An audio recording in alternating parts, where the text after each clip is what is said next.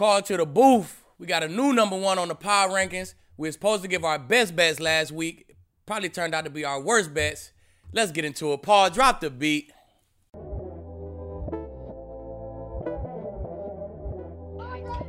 Harrison Sanford, Akeem Talib. We are throwing week 9 all the way into trash. It's terrible, disgusting. If you laid any type of money down, I feel for you. And hopefully all you feel bad for us, because it was all bad for sure. We're going to talk about our best bets in our next segment, but I do want to take a little bit of perspective from Akeem. So Akeem, obviously being a former NFL player, never put any bread down on any games. But now that you're 2 years retired, do you start to understand what the common man goes through when the Cowboys 10-point favorites at home take a L? Yeah. When the Bills 14-point favorites against one of the worst teams in the NFL take a L? Do you understand why we be all up in the Twitter DMs, all up in the Instagram DMs? You get to playing with your money, you know what I'm saying? We playing with our money now, man. So I'm definitely starting to feel it, man, with my fantasy football play and, my bet online situations, you know what I'm saying? Sometimes you think you got a gimme, and right when you think it's a gimme, Harrison, it's over with, man. It show you this is the NFL, and it's any given Sunday, man. So it just remind me that this is a talented league, man, and you never really know. Yeah, it sounds kind of, you remember, like, not too long ago, people would always say, oh, Alabama could beat this bum team in the NFL. No, they can't. No, they can't. They don't have a chance. They lose got 50 no to chance nothing in the world. Yeah, they Exactly. get blown all the way out. It'd be crazy. Yeah. It's weird, though, because it feels like the more tape we have, you think the more we know. And then all of a sudden, we don't know anything. And it brings me to the power rankings, because last week, we had a totally different power rankings. The Rams were at number 1. Cowboys were at number 2. Packers at number 3. Titans at 4. Cardinals at 5. And it's all mixed and matched. And this week, why don't you tell us who you got? Man, we got the Titans at number 1, man. Now, the Titans, they battle-tested now. I mean, all they do is beat up on big dogs, man. They done played all the big dogs, the Chiefs, the Bills, the Rams. They done played all the big dogs, man. So I'm loving what I see with the Titans. And you take Derrick Henry out, man, that offense still find a way to score 30-something or 28 or whatever they score. But I think it's just their makeup, man. You are the identity of your head coach. He kind of build the identity of the team.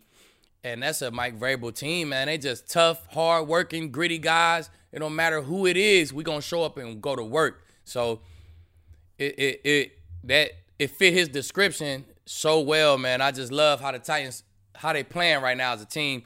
So Titans number 1. Cardinals come with no quarterback, without their starting quarterback, man. Big win. The team elevated. So they elevate back to number 2. The Ravens still in nail biters, but they find the ways to win all their games, man. So they pop in at number 3. The Bucs take an L, but they still the Bucs, man. It was Halloween and it was in New Orleans, so they don't drop too far. They drop down to number 4. And then the Packers is the Packers. They lost without their quarterback, but that defense played so good. They had a big win last Thursday. Then they come back this week, no quarterback, last minute. You take him out, put Love in. And their defense rose to the occasion, man. They had a chance to win that game. And that's why I didn't drop them out the top 5. I thought as a team, you had adversity like that.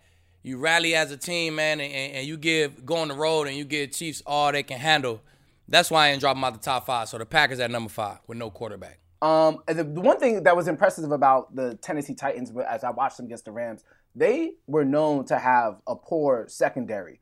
Jack Rabbit's back there, but that's, they don't really have a star secondary.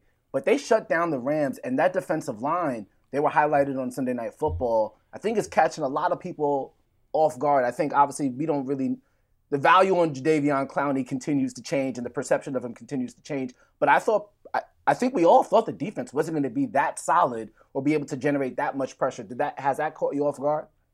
Yeah, definitely, man. That's what's really the most impressive thing on their team to me, man, because we know what they're going to do with the O-line, Derrick Henry. They've been doing that for years, right? But this defense is coming out of nowhere, man. They bullying people up front. Man, Byard, this safety, he emerging as one of the best. I remember this young, quiet, you know what I'm saying? I didn't really know who he was. Like, who is this? It was Byard at the Pro Bowl with me, right? Just there at the Pro Bowl. This like way back in the day, 2019 or 18 or something. Just at the Pro Bowl, just chilling. And now I'm seeing his play right now. I'm hearing everybody talk about him, man. The dude's super smart, elevating his game. He got 5 picks on the year. You know what I'm saying? Ain't nobody even talking about it. Went to the crib last week. And, man, he really the captain, the quarterback of that defense, man. And he making it go, holding everybody accountable. Big Jeffrey Simmons up front, throwing people around, and he holding everybody accountable up front, man. So they got a guy in the back end. They got a guy on the D-line. And they playing together, and they playing hard. And it remind me a lot of Mike Vrabel, how he used to play the game. Let's move on to the Cleveland Browns. Some thought they were down, but losing OBJ seems to make Baker Mayfield a better quarterback, or seems to make the Cleveland Browns a better team. Going to Cincinnati, the Cincinnati Bengals, who we still don't bang with after what they did to us in Survivor. We still not cool with them.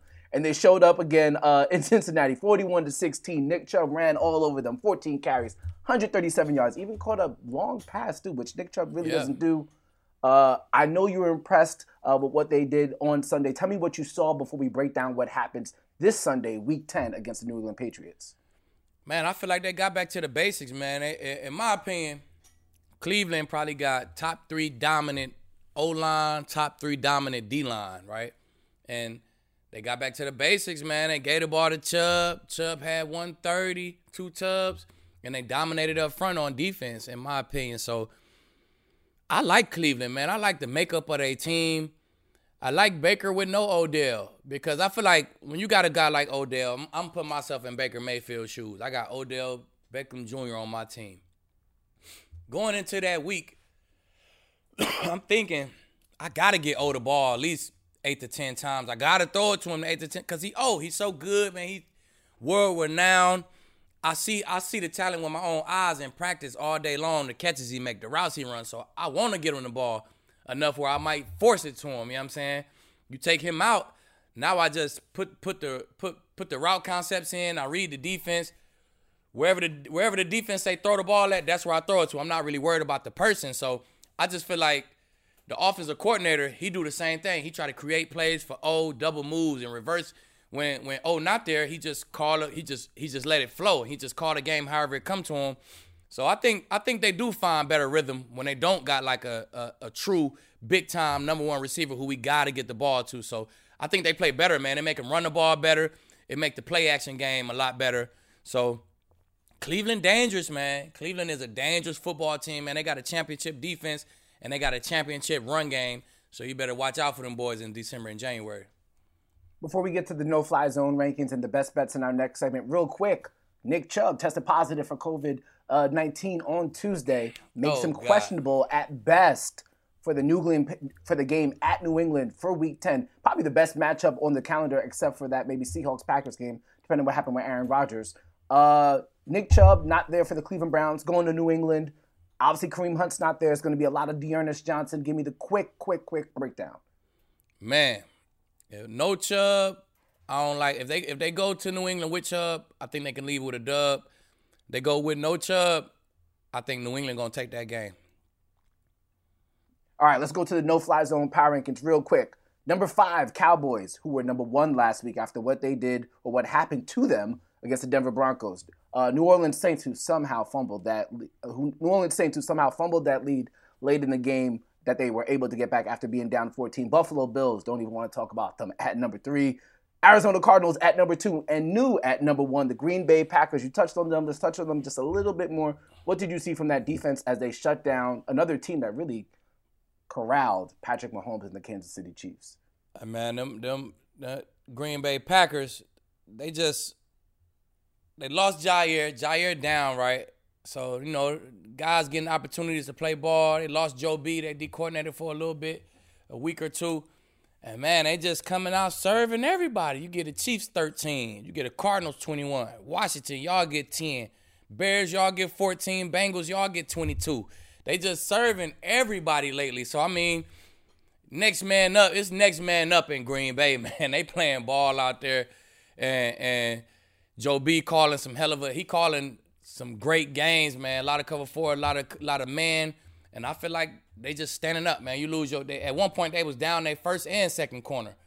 Guys just stepping in and making plays, man. So they lost the game, but I watched that game against the Chiefs, man. That defense balled out, and that's why the Packers hopped up to number one, man. They got this secondary stuff under control. Speaking of getting back in order, we gonna make some money in Week 10. We got to. I mean, we weren't alone in losing some money in Week 9. So let's get right for Week 10. When we come back, we'll do our DFS, best bets, and all that good stuff as it pertains to putting money back in your pocket. This is Call to the Booth. Back with more Call to the Booth. Harrison Sanford, Akeem Talib, Paul Aspen, our producer, joining us for this betting segment. Obviously, we took that L in Survivor. Thank you, Cincinnati Bengals. Let's go over our DFS picks real quick. It's a little bit easier to predict what humans will pick in DFS than actually what humans will do on the football field. That's why Week 9 went sideways. So let me tell you who Akeem likes for DFS this week. Quarterbacks, Tom Brady versus the Washington football team. Brady coming off a bye. You know what time it is. Trevor Lawrence versus that weak Indianapolis Colts secondary, as Ian Harditz pointed out to us from PFS last week. Najee Harris versus the Detroit Lions. Nothing to say there. Jonathan Taylor versus the Jacksonville Jaguars. Nothing to say there. Wide receiver in that matchup too, Michael Pittman, who's been going off recently for Carson Wentz against the Jacksonville Jaguars. And then Stephon Diggs at the wide receiver position for the Buffalo Bills, going to the New York Jets. We're going to pause there for a second because I don't know if y'all like me, but I put down some bread on the Buffalo Bills, laying 14.5 at Jacksonville because they like to run up the score. It didn't go that way. Akeem, what did you see in that matchup where Josh Allen, the linebacker, got a sack on Josh Allen, the quarterback, got a forced fumble from him too, and I think he got an interception as well. He did all. He went all the way. And then the thing is, all of them was like bang, bang, bang. All the plays was like right on top of each other, man. It was crazy. But I'm seeing, man, people starting to slow down that Bills offense, and the Jags did a good job of it, man. They kind of getting that Chiefs treatment, right? They're kind of getting that too high all day. Y'all don't want to run the ball, then we going to make y'all beat us by running the ball against a 7-man box all day, you know what I'm saying? Because they just going to keep too high. And I don't know, man. It's a copycat league, right? If you come out and you super explosive, they're going to put the Chiefs defense on you. It's called the Chiefs defense, you know what I'm saying? Super deep cover 2 or super deep cover 4, man. So the Jags did a good job rolling out that defense and keeping the ball in front of them. The Bills better get used to it. Y'all better find an answer for it because that's what they've been seeing, and it's working against them. Yeah, in Week 9, we saw a lot of pass targets to Cole Beasley. Might be a sneaky pickup in fantasy football. I think he had 8 receptions, only for 33 yards, but they basically used him like their running game, especially with Zach Moss getting that injury and only Devin Singletary back in that backfield for the Buffalo Bills. Tight ends that be like Dan Arnold versus the Indianapolis Colts and Logan Thomas returning for Taylor Heineke and the Washington football team. That will be who we pick. Obviously, no Travis Kelce, no Darren Waller this week with them playing in Sunday Night Football. All right, Paul's going to join us now. Tell us what we did wrong in Week 9, Paul, please. Everything. We all did everything wrong. We did it all wrong, baby. So Keeb got with the Cowboys. They killed his teaser. Browns I had, but then the Rams got smoked, so that teaser died. And then Harrison, the Ravens came from behind to win, but they did not cover the 6, even though they were up by 7 late. But once it went to overtime, best you could do was a tie, and it didn't get there. So we all lost. So we're all trying to bounce back this week. Bad week. There are a ton of teaser options this week. Some of them have moved a little bit already, but like the Browns at +1.5 could kick that up through the 3 and the 7 to 7.5. Mm-hmm. Ravens, you could come down to 1.5. Cowboys were at 8.5. Depending on where you looked, you could bring them inside a field goal. Saints, you could go up to 8.5. Eagles, Raiders, some other teasable options. So, Keeb, I'll let you start us off. What kind of teaser you got cooking up? Well, since we talking teasers, I'm gonna go with the Broncos, man. They off a big win. They going back home. You know what I'm saying? Take Philly taking the semi-West Coast trip, right? They taking the West Coast trip, long travel, all the way out to Denver. They get to rock out in that altitude. Cowboys the Broncos is -2. You tease that, now you get Broncos plus 3.5 at the crib. I love that situation. Broncos plus at the crib. I love that. You put that with the Cowboys. Now the Cowboys on mine is -9, but you get popped like that last week, man. If you were really a good football team, you're going to lock in, you're going to come back, you're going to play good football this week. So I say the Cowboys -3. Tease at 6 points, Cowboys -3 at home. Put them together, man. 2-pick, Broncos plus 3.5, Cowboys -3. That's a great 2-pick for you this week. I'm calling it now. We're going to go 3-0. I also like dealing with that Cowboys game as well. We'll talk more about the Broncos in our Broncos Focus show for Thursday.